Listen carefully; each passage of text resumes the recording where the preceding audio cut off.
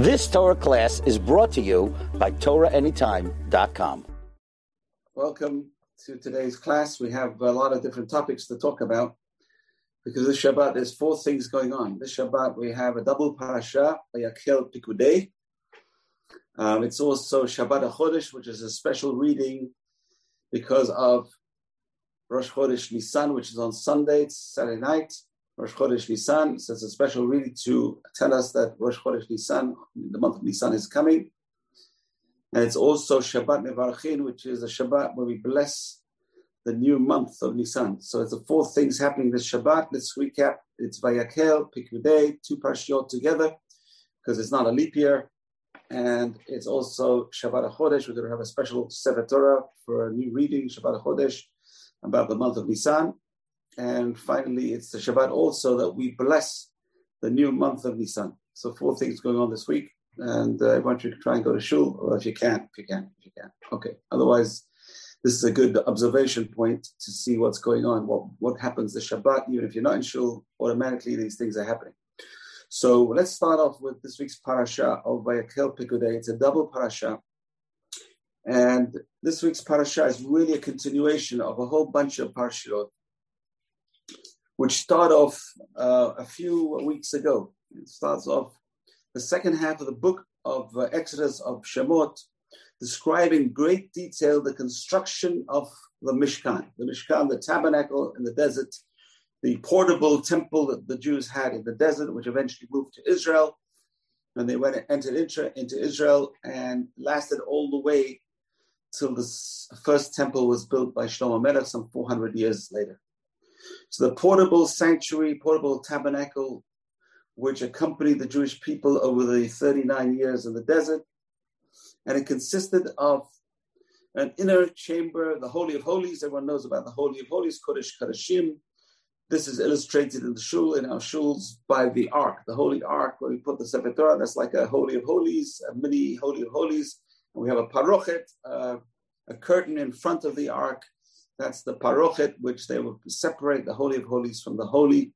So there were two rooms in this Mishkan. Number one was the Holy of Holies. Inside the Holy of Holies, you have the Aron HaKodesh, which is, as it says, a box of holiness. What was inside the box? And it was inside the box we're going to talk about the two Luchot HaBrit, the two stones on which you have the Ten Commandments, the second tablets, the second Ten Commandments, because there were two Ten Commandments. And the broken tablets, which Moshe Rabbeinu broke when he saw the Jews worshiping the golden calf. There was also the staff of Aaron HaKohen, on which the almond blossoms grew to prove that he was a Kohen that was put inside the ark. And you had a bottle of manna. If we could find the ark, we could find this bottle of manna. So we know what the manna really is. So the bottle of manna was inside the ark, inside the holy ark. And apparently it was taken out by Jeremiah many years later. The people would thought that, they would have to work hard for their money, and Jeremiah pulled out the manna and he says, money and food come from heaven. Yeah, he has the proof. Here's the manna. So he takes out this flask of manna and he shows them and he says, Hashem provides for everyone. So it's not just your hard work that provides, it's also God's blessing. The manna was God's blessing. So you had how many things inside the ark? Four things. You had the two tablets of the Ten Commandments. You had the broken tablets of the Ten Commandments. You had the staff of Aaron HaKohen, Aaron, the brother of Moses, and you had also the bottle of manna inside. Some people say there was also a Sefer Torah, the first Sefer Torah written by Moshe Rabbeinu. Interesting discussion, the Gemara in Baba Batra, was the room inside the ark for the Sefer Torah, which was written by Moshe Rabbeinu, and over there the Gemara goes into details of pi. He uses pi over there. And it approximates pi as the number 3, which is close, 3.142. The Gemara approximates to 3. Anyway, so according to some opinions, the first Sefer Torah written by Moshe Rabbeinu was also inside the ark. According to other opinions, there was a ledge built onto the ark, the holy ark, on which the Sefer Torah rested. Okay, so that's the ark. The holy ark was inside the Holy of Holies, one room. The second room was called the Holy. So it wasn't as holy as the Holy of Holies. What difference does it make? The Holy of Holies was entered only once a year, and it was only entered by the Kohen Gadol, the high priest, on Yom Kippur. The only time it was allowed to be entered was on Yom Kippur by the high priest, whoever it was at that time. So that's why it's called the Holy of Holies. No one was allowed to enter the Holy of Holies. That's where Hashem's voice could be heard coming from there, coming from on top of the ark, between the two cherubim, the two cherubs, which we're going to talk about Bezrat Hashem later on. So that's where they heard the voice of Hashem. That's what Moshe Rabbeinu, when he came into the Mishkan, he would hear the voice of Hashem coming from between the two cherubim, between the two cherubs. And outside that, you have the other room, which is called the Holy. Inside the Holy, you had the Shulchan, which is a table. It wasn't a regular table. It was a table with a lot of different shelving. And on top of that table, you had 12 loaves of bread. So 12 loaves actually of matzah bread. 12 loaves of matzah bread. It's called the Shulchan, or they call it the showbread. The showbread was on top of the Shulchan. You had shelving made of tubes, gold tubes. And on top of that, they would put the bread, which was actually made of matzah bread. Very, very interesting how they made bread, which was at least a tefach, 1 handbreadth thick. And it was considered matzah, was unleavened bread, which was kept inside on the table for a whole week. And it was eaten by the Kohen at the end of the week. Every Shabbat, the Kohanim would eat the showbread and put a new showbread, which was baked that previous Friday, on the Shulchan. The Shulchan, you have the menorah, which we have talked about, the menorah, the famous menorah. And as we discussed, it was the shape of the menorah. Our shape of the menorah is rounded. According to Rambam, it was straight. It was just branches coming off a central stem, straight off the central stem, not curved at all. There's no curvature in the branches. Our menorahs are based on the design in the Arch of Titus. When Titus, the emperor of Rome, before he was the emperor of Rome, he was a general who destroyed the second temple. And he is the one who removed the holy different things from the temple, including the menorah. And the menorah's etching was engraved on the Arch of Titus, which is in Rome today. You can go and see it today. It was an arch of triumph. That Titus had destroyed Yerushalayim and destroyed the Beit HaMikdash, and you see over there the Jewish slaves carrying the menorah, and you see the menorah over there was rounded. So that's the reason for our menorah, even though the Rambam seems to have diagrams showing there were the branches coming off the menorah was straight coming off the menorah. So different opinions how the menorah was made. Was it straight off? Was it curved? Soon, we'll find out exactly how the menorah is made. We just have to wait for the Mashiach to come. Okay, so that's the menorah. So you had the Shulchan, the menorah, and you had a gold altar. And the gold altar inside the room was made for incense. Incense, the Rambam says in Moreh Nevuchim, the purpose of the incense was to create a very nice fragrance in the Beit HaMikdash. That in the Mishkan, in the Beit HaMikdash, you go near it and you'll smell a beautiful fragrance. It's like lehavdil, all these department stores. Macy's for example, they have at the entrance, they have all the perfumes. So as soon as you walk in, you smell the good perfume, and you want to go in, you want to see what's going on, and you smell the perfume, and it attracts people. So too, in the Mishkan, you have this beautiful perfume, this incense, which was brought twice a day, once in the morning, once in the evening, and it gave this beautiful perfume. And then outside this room, so this Mishkan was actually 2 rooms: the Holy, which was entered by the Kohen on duty, or the Kohen Gadol, twice a day, and where he would light the menorah in the evening and prepare the menorah in the morning, and bring the incense twice a day, and the lechem, the bread, was placed on the table once a week on every Shabbat. And then outside that you had the Chatzer, which is the courtyard of the Beit HaMikdash, courtyard of the temple. And in the courtyard, you had the outside altar. Okay, the altar in the Mishkan was a bronze altar, a copper bronze altar, which was filled with earth. This Bach Adamah Taseli, an altar of earth you will make for me. So every time they moved, they had to empty out the earth, and they would carry the altar. And then when they arrived, they would fill the earth into the altar. Okay, so you had these different parts of the Mishkan. And the second half of the book of Shemot, as we said, has great detail about the construction of the Mishkan, the portable sanctuary, and the idea of the tabernacle or the Mishkan as a sacred place for Hashem, and the circumstances surrounding its construction. Each of the vessels were built with many details, which correspond to the concept that each vessel represents. So let's go into that bit more in detail. So we said it's the Mishkan covers many different parshiot. Starts with Parshat Truma, where the Torah asks the first fundraising drive in history. The first fundraising drive we have one of many fundraising drives in the Jewish world. We have these fundraising drives for all different occasions, for all different situations, all different groups, different organizations, always fundraising. But the first fundraising drive in history was explicitly mentioned in the Torah and Parshat Trumah, where Moshe Rabbeinu asked for donations to build the Mishkan. So the question is, why did God request a building? Why did God request a building? And we're going to talk about a massive debate over here between the Rambam, Maimonides, and Rashi on one side, and the Ramban and others on the other side. So we have a massive debate, a philosophical debate. Why do we need a building to house Hashem? How can a building house Hashem in the first place? How can God want a building in this world, in this dimension? Why do we need a building? So the answer, according to Rambam, Hashem does not need a building. The building is there specifically for us because we failed. We failed drastically as a nation when we built this golden calf. So as soon as we got the Torah, we were in a very high state. According to Arizal, we had fixed the sin of Adam and the world went back to what it was before the sin of Adam. Unfortunately, 40 days later, the Erev Rav started the sin of the golden calf and the Jewish people followed them. Unfortunately, at least they didn't stop them and therefore they were inculcated in the guilt also of the golden calf episode. Moshe Rabbeinu comes down the mountain the same day, the 17th of Tammuz, which became a fast day. And he sees the Jews worshiping this calf and he smashes the first tablets of the Ten Commandments. And he tries to make amends to God. He goes back up for 40 days praying and comes down again and goes back up on Rosh Chodesh Elul, which is why we Sfardim start Selichot already 40 days before Yom Kippur because of Moshe Rabbeinu's prayers on Rosh Chodesh Elul. And he comes down the third time, according to Rashi, it was 3 times. He went up and he comes down third time with total forgiveness for the Jewish people with the second tablets. After he comes down, they get this mitzvah of building the Mishkan. So according to Rambam and Rashi, it seems like building the Mishkan was a kind of atonement for the golden calf episode.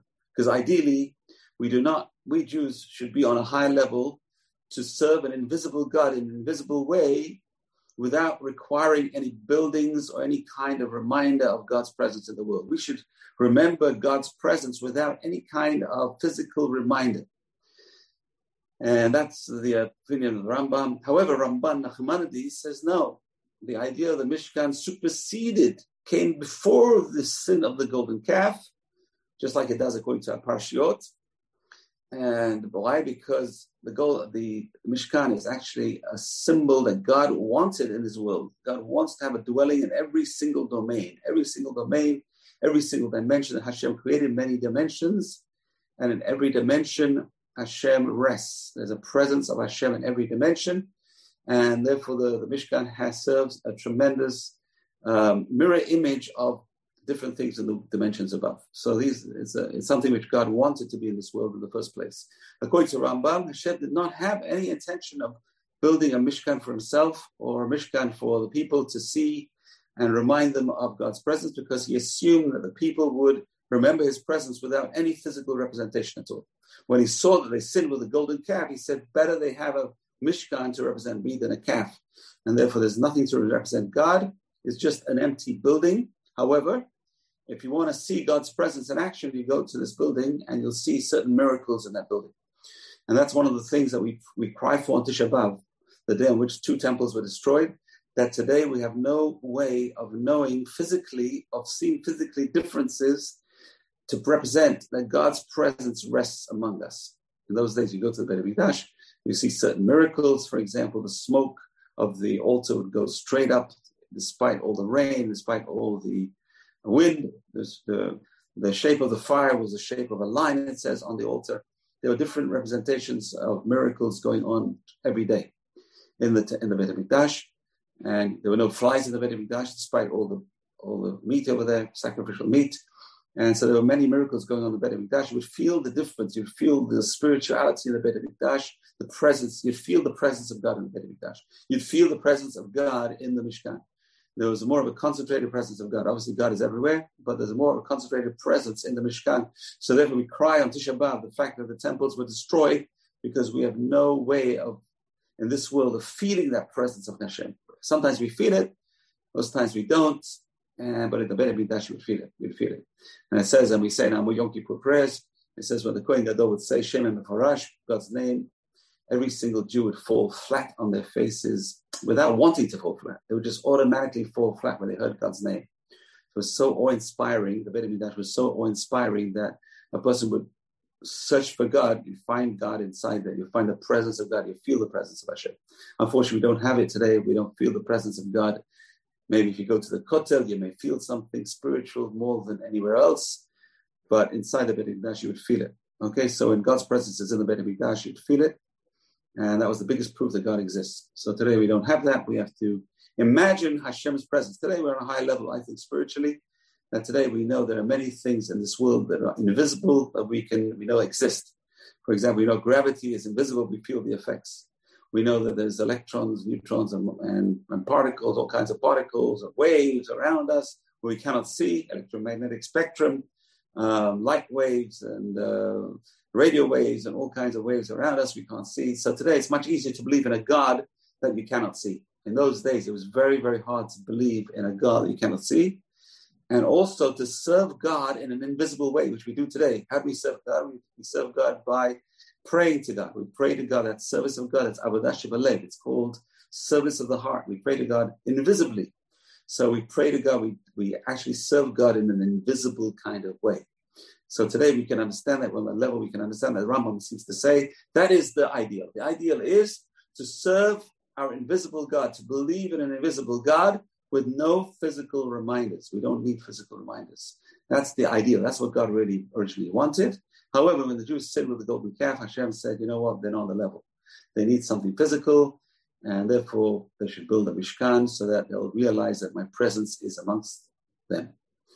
However, it's interesting because if you remember on the southern wall in the shul in Eitz Chaim in Highland Park, the famous line from the words of the Torah, "Ve'asuli mikdash v'shachanti betocham." You will make for me a sanctuary, and I will dwell among you. It doesn't say I will dwell in it. It says I will dwell among you. So we see, like the Rambam says, the main mitzvah is to build a sanctuary among us. How do you build a sanctuary among us? And the answer is, the sanctuary is our homes.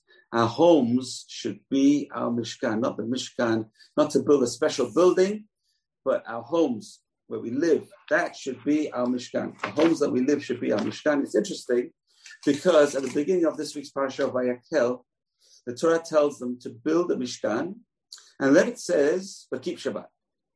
Build my sanctuary, but keep Shabbat. Why build a sanctuary, but keep Shabbat? What's Shabbat? Why is Shabbat more important than the Mishkan?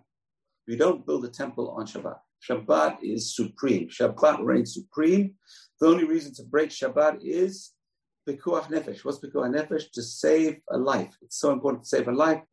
Saving a life is the primary value that supersedes all the other values in Judaism except for three: idolatry, adultery, and idolatry, immorality, and murder. Idolatry, immorality, and murder. The supreme value is life. Apart from these three things, idolatry, immorality, and murder, that if someone says to bow down to the idol, you got to give your life. If someone says to commit immorality, you got to give your life. If someone says to murder someone else, the person should give their life, or self-defense, or other things. Okay, try and get away with it. Okay. So the Torah says, build the Mishkan, however, keep Shabbat. What is the concept? The Torah then tells us 6 days you shall work. On the seventh day shall be to you a holy day of rest. So what's striking about the inclusion of the Shabbat command, that's where we learn all the laws of Shabbat. We learn all the laws of Shabbat from this week's parasha of Vayakhel, where Hashem puts the building of sanctuary and he tells us not to break Shabbat. So from there we learn out that all the different kinds of work that went into building the Mishkan, that went into building the sanctuary, is forbidden to be done on Shabbat. And the rabbis learn from there that 39 forms of work. And the 7th chapter of the Masechet Shabbat, of the Tractate of Shabbat, you'll find a list of the 39 forms of work which are prohibited to be done on Shabbat. Why are they prohibited to be done? Where do we learn it from? What is the source? These 39 are not explicit in the Torah. The only ones that are explicit in the Torah is the law of not carrying on Shabbat, that there's no eruv. And number 2 is not to light a fire on Shabbat. Otherwise, all the other 39 forms of work are implicit in this week's parasha.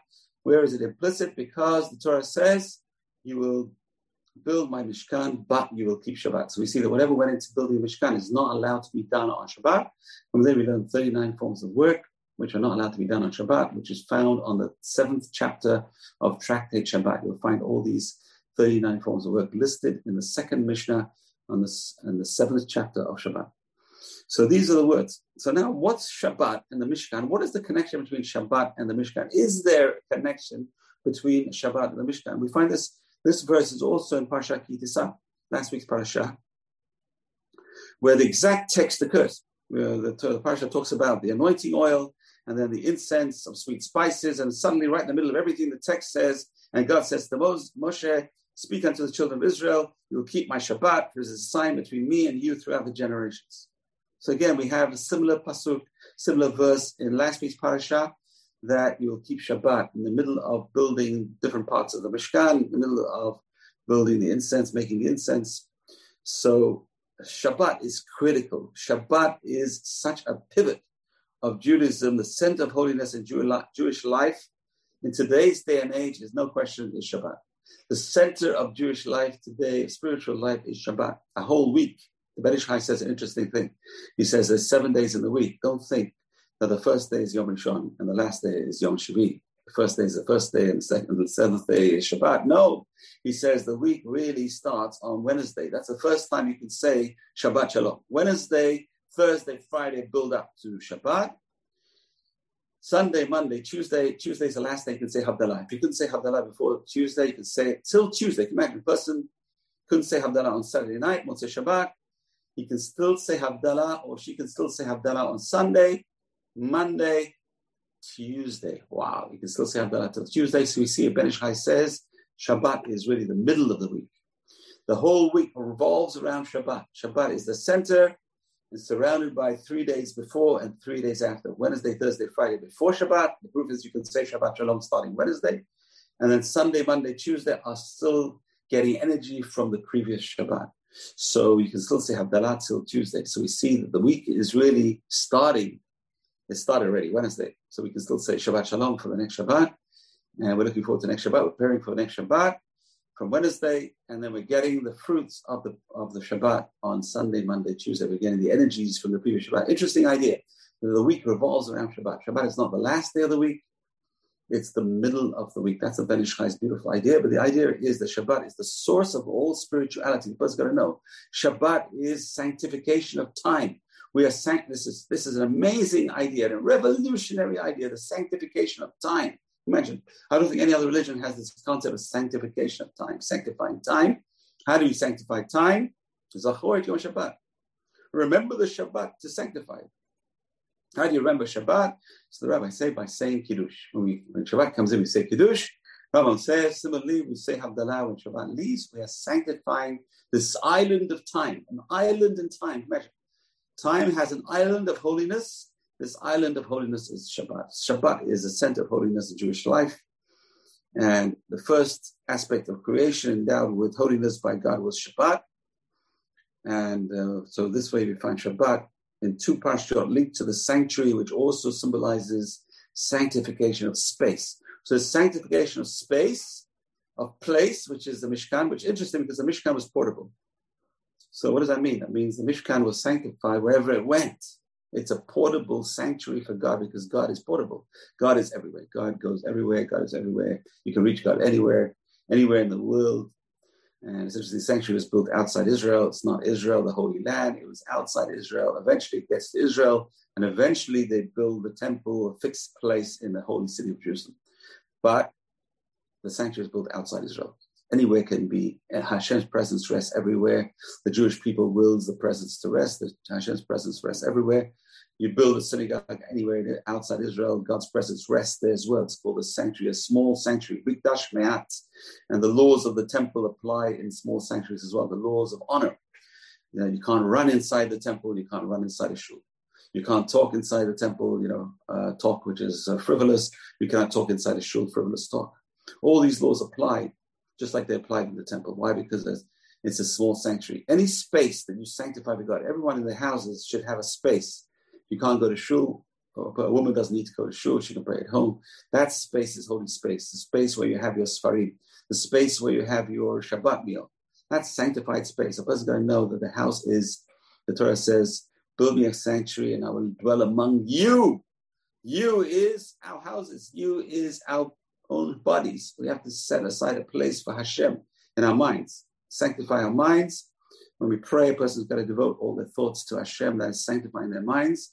When you devote all your thoughts to Hashem, Hashem is resting in you. You are the sanctuary of Hashem. When your house is doing mitzvot, you're full of mitzvot inside your house becomes a sanctuary to Hashem. When you're engaged in physical actions between man and wife, it's holy, kiddushin. And that is also a physical space for Hashem. So we have to create these spaces for Hashem in our lives. Shabbat is a spiritual space of time. And the Beit HaMikdash was a spiritual space, literally in a three-dimensional space, in a place. Sanctification of place. And in Yom Kippur, it came together three things. The high priest, a holy person, inside the Holy of Holies, inside a holy space on Yom Kippur, which is a holy time. So space, time, and person came together in Yom Kippur. If we could do that more often, sanctify ourselves, our person, sanctify our spaces, our homes, and sanctify our time when we keep Shabbat. So Be'ezrat Hashem, that's really a goal. That's the Jewish goal, is sanctify everything we have. And this goal, Jewish goal, is based on Yaakov's ladder. Yaakov's ladder, the imagery of Jacob's ladder. It was a ladder going up to heaven, angels climbing up and down the ladder, but it was based firmly on the earth. This is our mission. Our mission is to join the spiritual world, the heavens above, with the physical worlds down below with this ladder. We are the ladder between heaven and earth. Human beings are the ladder between heaven and earth. We have to join these two things, the physical dimension, our physical actions, and the spiritual dimension. And we do this by every time you eat. That's the physical dimension. We say a bracha. We elevate the food to a spiritual dimension. Every time we do mundane actions, there's always some kind of spiritual thought. Our mezuzah on the door of the house, mezuzah on the door of the office. The mezuzot, you find everywhere you go in Israel, you have mezuzot everywhere. Thank God, thank God. See, the Jews are scrupulous. Doesn't matter who they are. Everyone has a mezuzah. Everyone has the mezuzah. The only thing we have to make sure of is the mezuzah is kosher. That's all. Just make sure you buy them and you have it checked. When you buy a mezuzah, have it checked. When a man puts a tefillin on his hand, he is sanctifying his hands. Amazing. Put a tefillin in your head, you're sanctifying the head. So these are things, when a woman lights a Shabbat candle, she is sanctifying light. Tremendous potential for sanctification. We are the factory for transforming physicality into spirituality. You know, there's an interesting mitzvah now that we're entering the month of Nisan. Interesting mitzvah is what's called Birkat Ha'ilanot. I don't know if you're going to be able to do this in America today, in New Jersey at least, or New York, because of such a cold winter.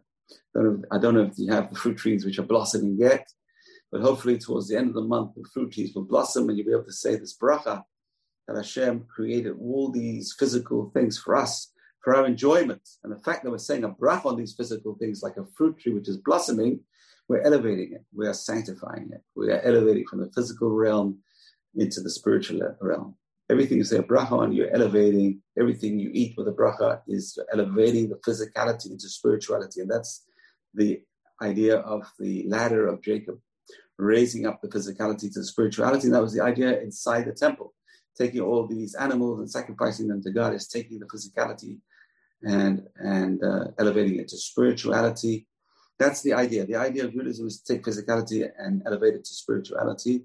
And we are the mechanisms. The Jewish people are the mechanism to elevate physicality to spirituality. Unfortunately, we can also do the reverse.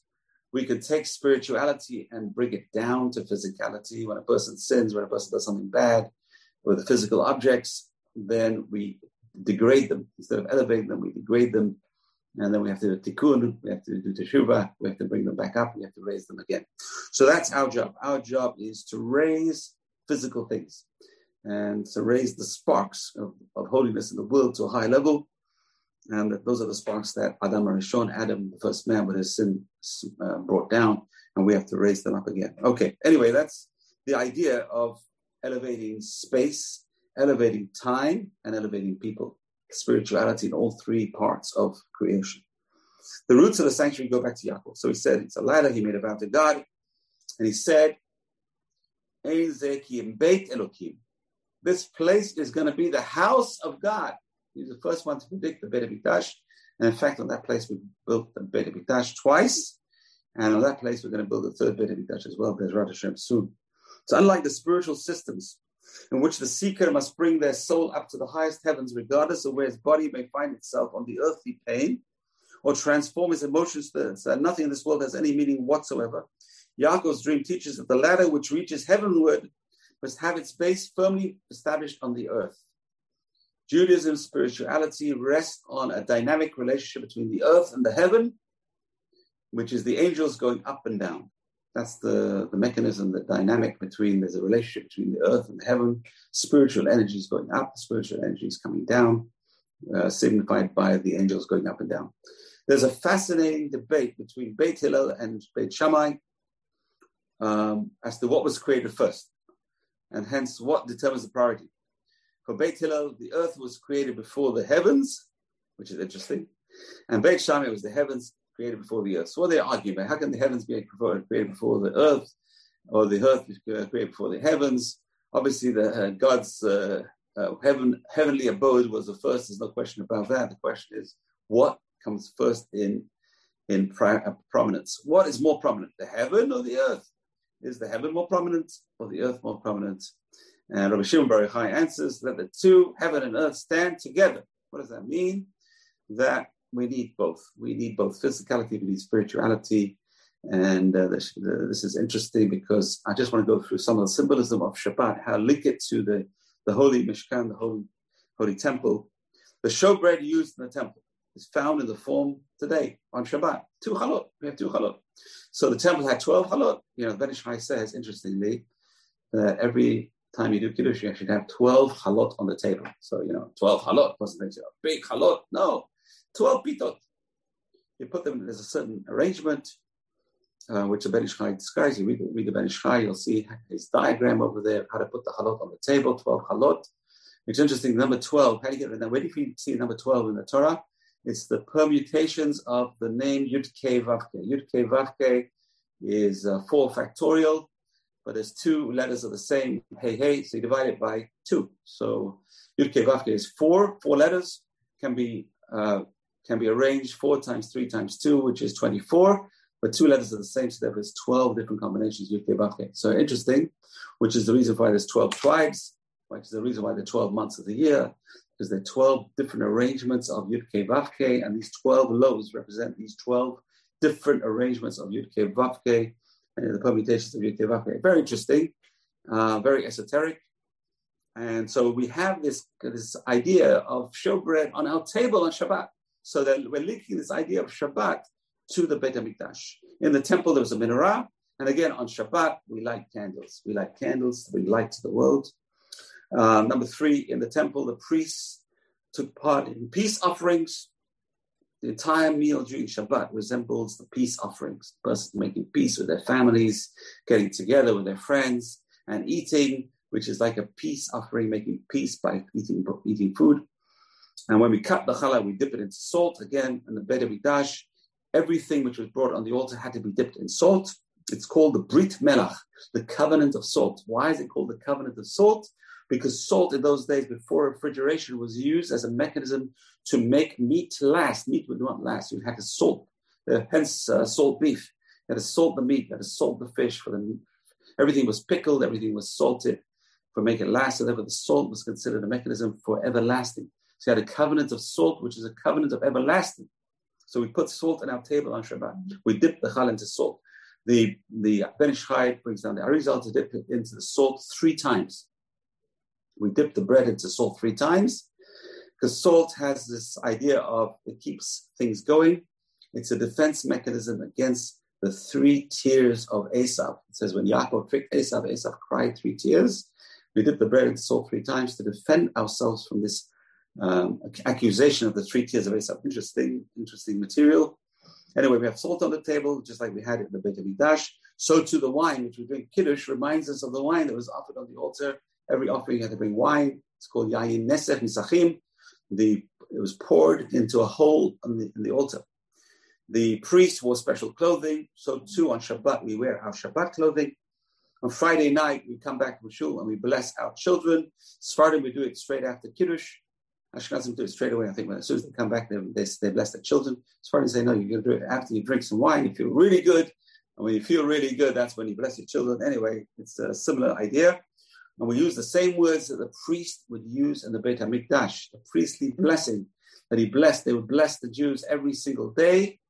We use to bless our children. So again, it's a reminder of what we did in the Beit HaMikdash. The Shabbat prayers are corresponding to all the offerings in the Beit HaMikdash on Shabbat. They have an extra Musaf prayer on Shabbat because they'll bring an extra offering called the Musaf offering on Shabbat. So again, we have all these 7 different things which we do on Shabbat that remind us of what they did in the temple. So why? Because the temple, we said, is sanctification of place, and Shabbat is a temple in time.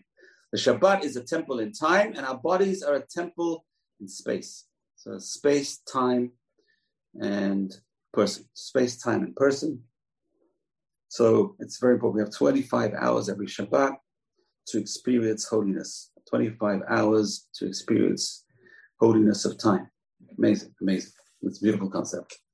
So we have, as I mentioned, that this week's parasha discusses also the Mishkan. And the question we have a lot of questions to answer. Number 1, why is this building of the Mishkan in the book of Exodus, which talks about the coming out of Egypt? What's the connection between the Mishkan, the building of the sanctuary, and coming out of Egypt? What's the connection? Really, I would think the building of the Mishkan should be in the next book of the Torah, which is Vayikra, because the book of Vayikra is a book about the priests and about the sacrifices, purely about things that they did in the temple. So put the building of the Mishkan in the book of Vayikra. What's it doing in the book of Shemot? What's it doing in the book of Exodus? That's the first question. Second question, what can we learn about the significance of all these Mishkan details? The fact that 4 parashiot of the Torah, can you imagine, 4 parashiot of the Torah are devoted exclusively to the issue of building this Mishkan, which is overwhelming in the context of the Torah is very concise. It doesn't waste time. It doesn't waste words. So why does it spend 4 parashiot on the construction of the Mishkan? This gets more ink as the whole 210 years of servitude in Egypt. The whole 210 years of servitude in Egypt is played over Parashat Shemot. Va'era bo. Bishalach already was sent away. So 3 parashiot. We have 4 parashiot dealing with building of the Mishkan, more than the Exodus from Egypt. So, and then we have another question, number 4. Why is the sin of the golden calf in the middle of the discussion of the tabernacle, right plumb in the middle? So 2 parashiot before that, discussing the Mishkan, 2 parashiot after that, discussing the Mishkan, and in the middle we have the Moshe Rabbeinu going up to Har Sinai, and then the sin of the golden calf. What's it doing over there in the middle?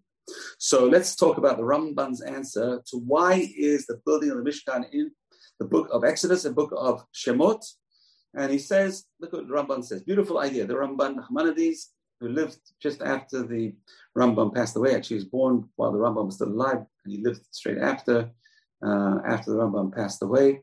And he would actually defend the Rambam against the attacks of other rabbis.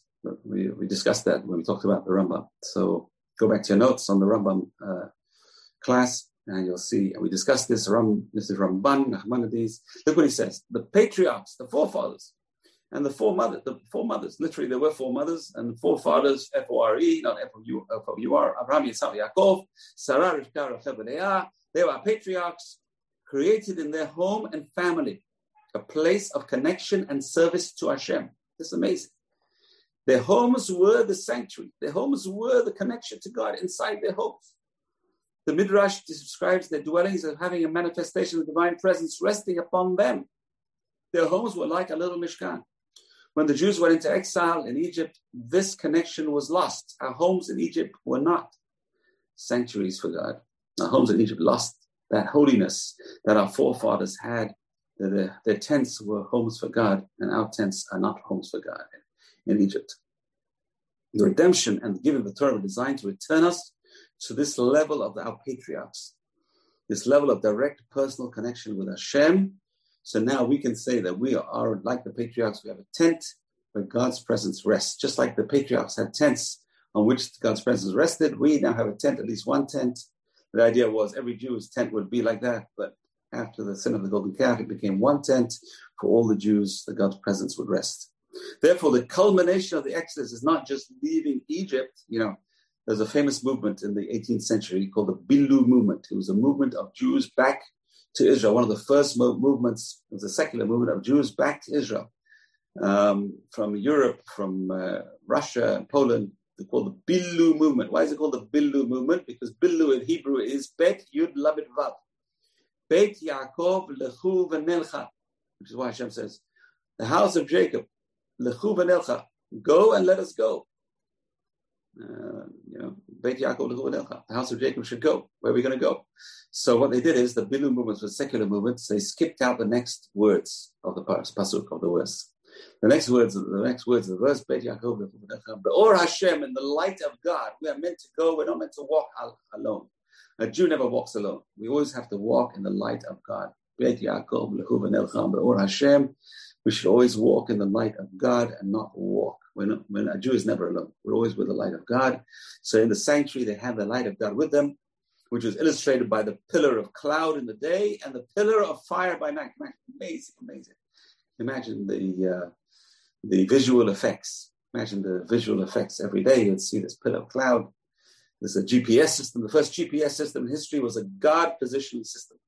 GPS system was the pillar of cloud. At night, it was a pillar of fire. Wow, that would be amazing to watch a pillar of fire. Wherever the Jews go in the desert, you had a pillar of fire showing that God's presence was with them all the time. And when the pillar of fire stopped, it rested over the Mishkan. It rested over the Mishkan. In the daytime, pillar of cloud. In the nighttime, pillar of fire. Amazing. So again, it's proving that God's presence rested with them. There's two approaches to the service of God. Before the sin of the golden calf, people were on an extremely high spiritual level because they said, Naaseh v'nishma, we will do, and then we will listen to Hashem. We will voluntarily undertake this connection with God. In that circumstance, there was no need for a detailed list of steps of building the Mishkan. However, after the golden calf, that relationship was lost. To achieve that degree of closeness to Hashem, there was a need for a step-by-step manual of building a place where the connection with God would be revealed and the connection with God would be reconnected. One can compare this to a relationship to a marriage. When everything is fine and the original love and romance was never impacted, a couple can successfully navigate a close connection. But if something goes wrong, then an outside party must now provide direction for how to recreate the bond. Or they should need to read a book, a manual. We all have how-to manuals. Or marriage for idiots, or whatever it is, the new book or whatever, all these books of marriage, okay? So depending on the damage done is the degree of direction needed. So a person needs direction. So the same thing applies over here. Before the golden calf episode, they didn't need any direction of building a spiritual relation with God. It was like a natural thing. But after they sinned with the golden calf, they needed a direction, a very, very highly detailed direction of how to build this Mishkan to reconnect to God. For this reason, the construction of the Mishkan is repeated. There were two versions of the tabernacle, as we said. The original tabernacle were the homes of our patriarchs and our matriarchs. Judaism is not about temples, but it's more about people and families, each one of us. Our houses should be a Mishkan. Very hard, very hard. It's very hard to sanctify one's home. It's very hard to sanctify one's home. How does a person sanctify one's home? If one's home is a home where there's Torah learning inside the home. If there's a home where the brachot are being said, if there's a home where the children come home and they sing songs of praise to God, if there's a home where Shabbat is kept in detail, if there's a home where brachot are being said and prayers are being recited, that's a home which is a Mishkan. That home is a Mishkan. And that's the home we are meant to create. If there's a home with Shalom Bayit, there's a home where husband and wife don't fight, but they get along. There's a home where the children listen to their parents. If there's a home where there's respect for parents, that home is a Mishkan. That's our job. We don't have a temple today. Our job today is to build this physical Mishkan, our own Mishkan in our own homes. Be'ezrat Hashem will all be successful. So our homes should be sanctified space. Each person's table is to be an altar. Our lights are meant to be a menorah. Our bedroom is the Holy of Holies. Amazing concept. However, the Jewish people built the golden calf, thinking it to be an intermediary between them and God. As a result, they lost that direct connection and they needed an external tabernacle. They needed an external mikdash to recreate this connection, and therefore the building instructions were written in the Torah once before the sin, during the pre-sin connection with God, and now they are repeated because the level of connection was different. So we lost this connection of making our houses holy. Now we have to build a holy building for Hashem, which is pure holiness. Okay, so we are going to go into details now, the different vessels inside the temple. Before that, there's also a very interesting topic in this week's parasha, in Pekudei, in the second half of Vayakel Pekudei. So we said there's going to be two Sefer Torahs this week.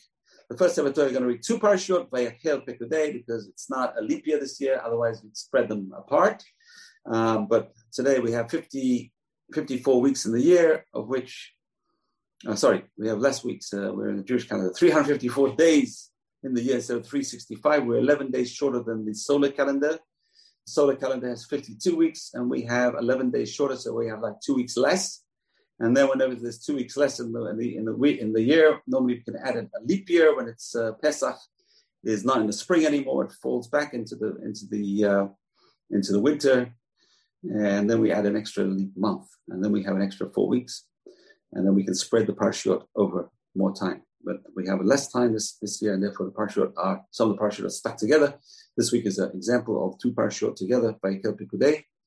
And we read another Sefer Torah, which is Parashat HaChodesh. It is because of the importance of the month of Nisan. We are announcing the month of Nisan, which is this Motzei Shabbat. Sunday is Rosh Chodesh, one day Rosh Chodesh for Nisan.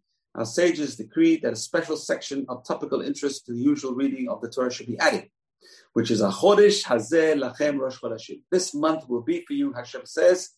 This is the first mitzvah given to the Jewish people, not the first mitzvah given to humanity, but the first mitzvah given to the Jewish people. We have other mitzvot given to humanity, Puruvu, other mitzvot given before that, to Abraham, Yitzhak, Yaakov, circumcision, Gida and Asher were given to Abraham, Yitzhak, Yaakov earlier on. But this is the first mitzvah given to the Jewish people, which is sanctification of time.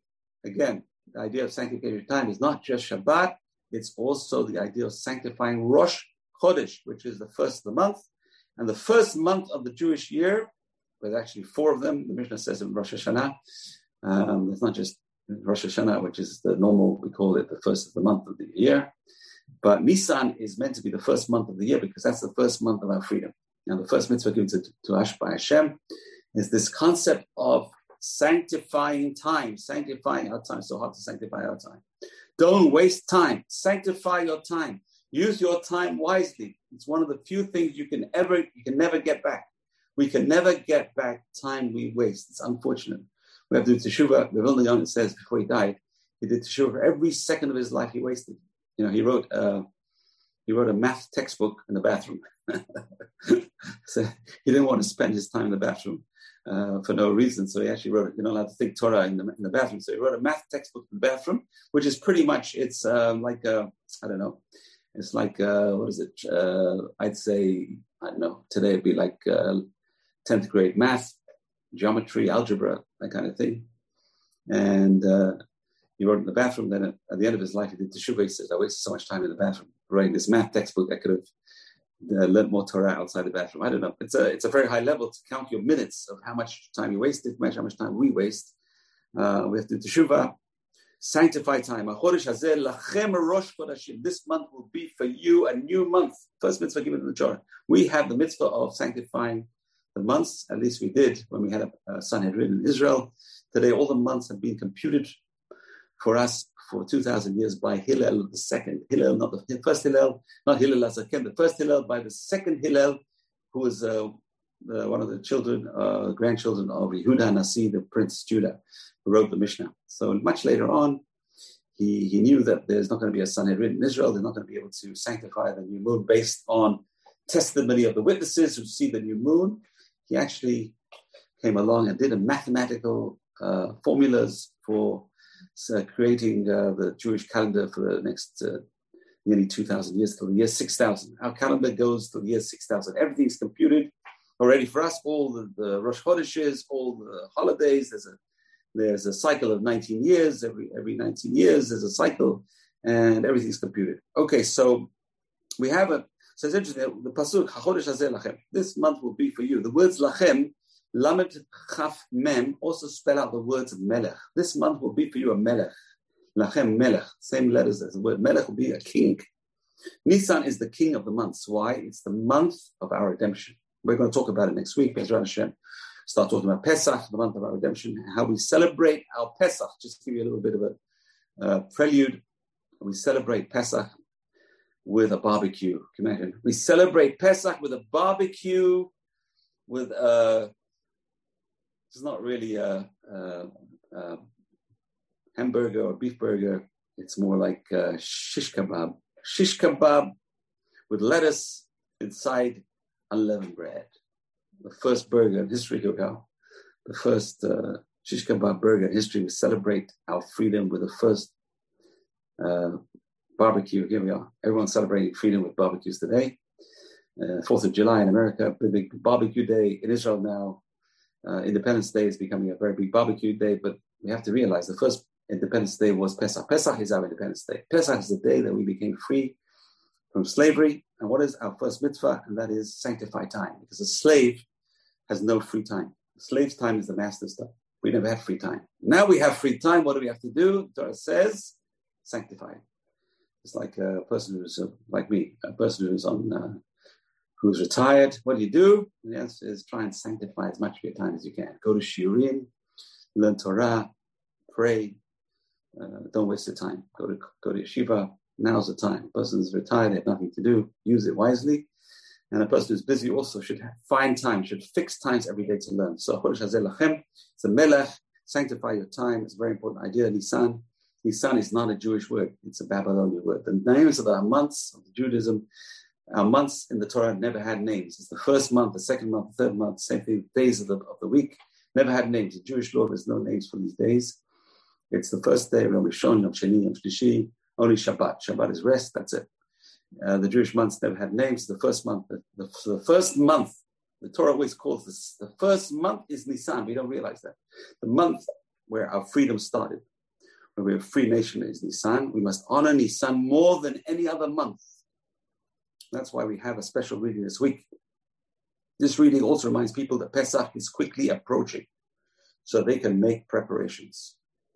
So we all know, this is very fascinating, based on Parshat Pikudei, which we're going to read this week, the second Parsha we're going to read, that our daily Amidah, the daily standing up prayer, the Amidah, which is Sfardim call it Amidah, Ashkenazim call it Shmona Esrei, 18 blessings, it's really 19 today.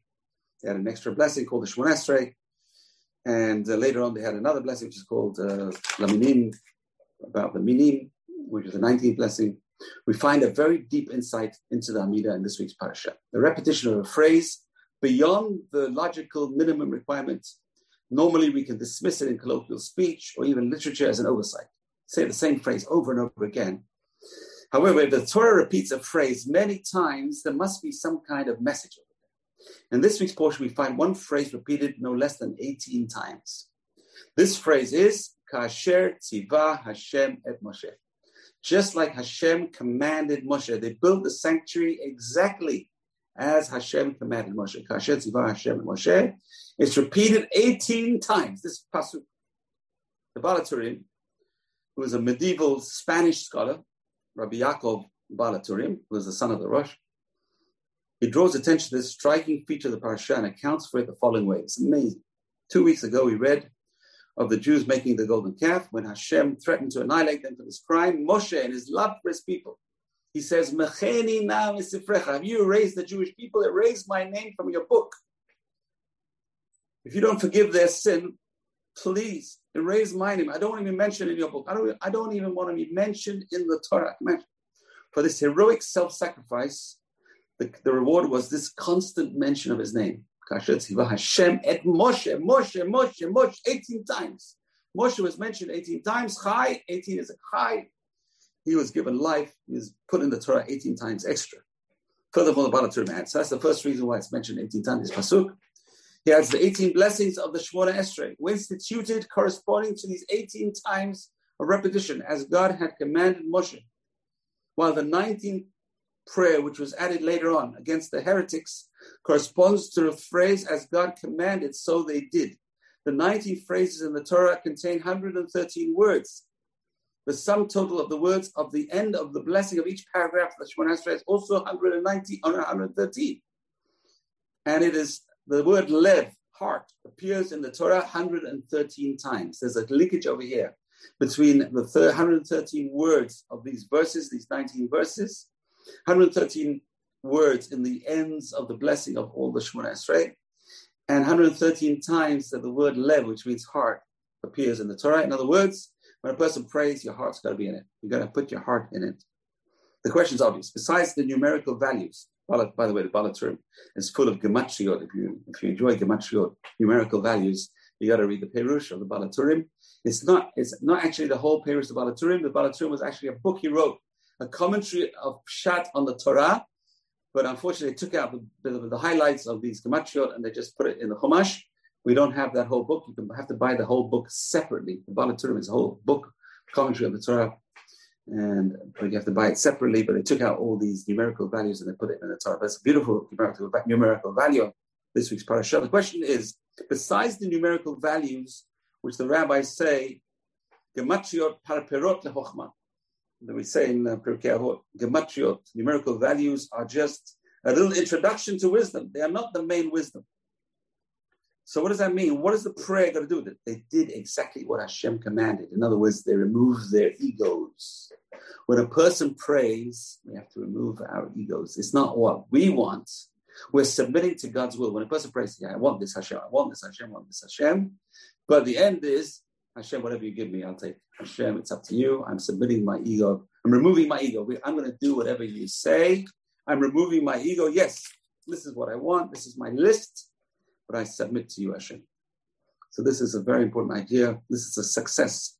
The Rekanati, Menachem Rekanati, one of the famous philosophers, he says this is the secret of successful prayer. The idea that a person submits their will to Hashem and says, you know what, when I pray Hashem, give me whatever's good for me. In the end, you're the final arbiter. Even if you don't answer my prayers, understand it's not a no. It's just you didn't feel it was right for me. So we have to submit to Hashem. Do what God wants. If you make your will His will, He will make His will your will. So Bezrat Hashem will, as we read in this week's parasha, all our houses should become small sanctuaries like our forefathers. God's presence should rest among our houses, inside our houses. We should sanctify our time. We should sanctify our space, and we should sanctify ourselves. Shabbat Shalom, everyone. You've just experienced another Torah class brought to you by TorahAnytime.com.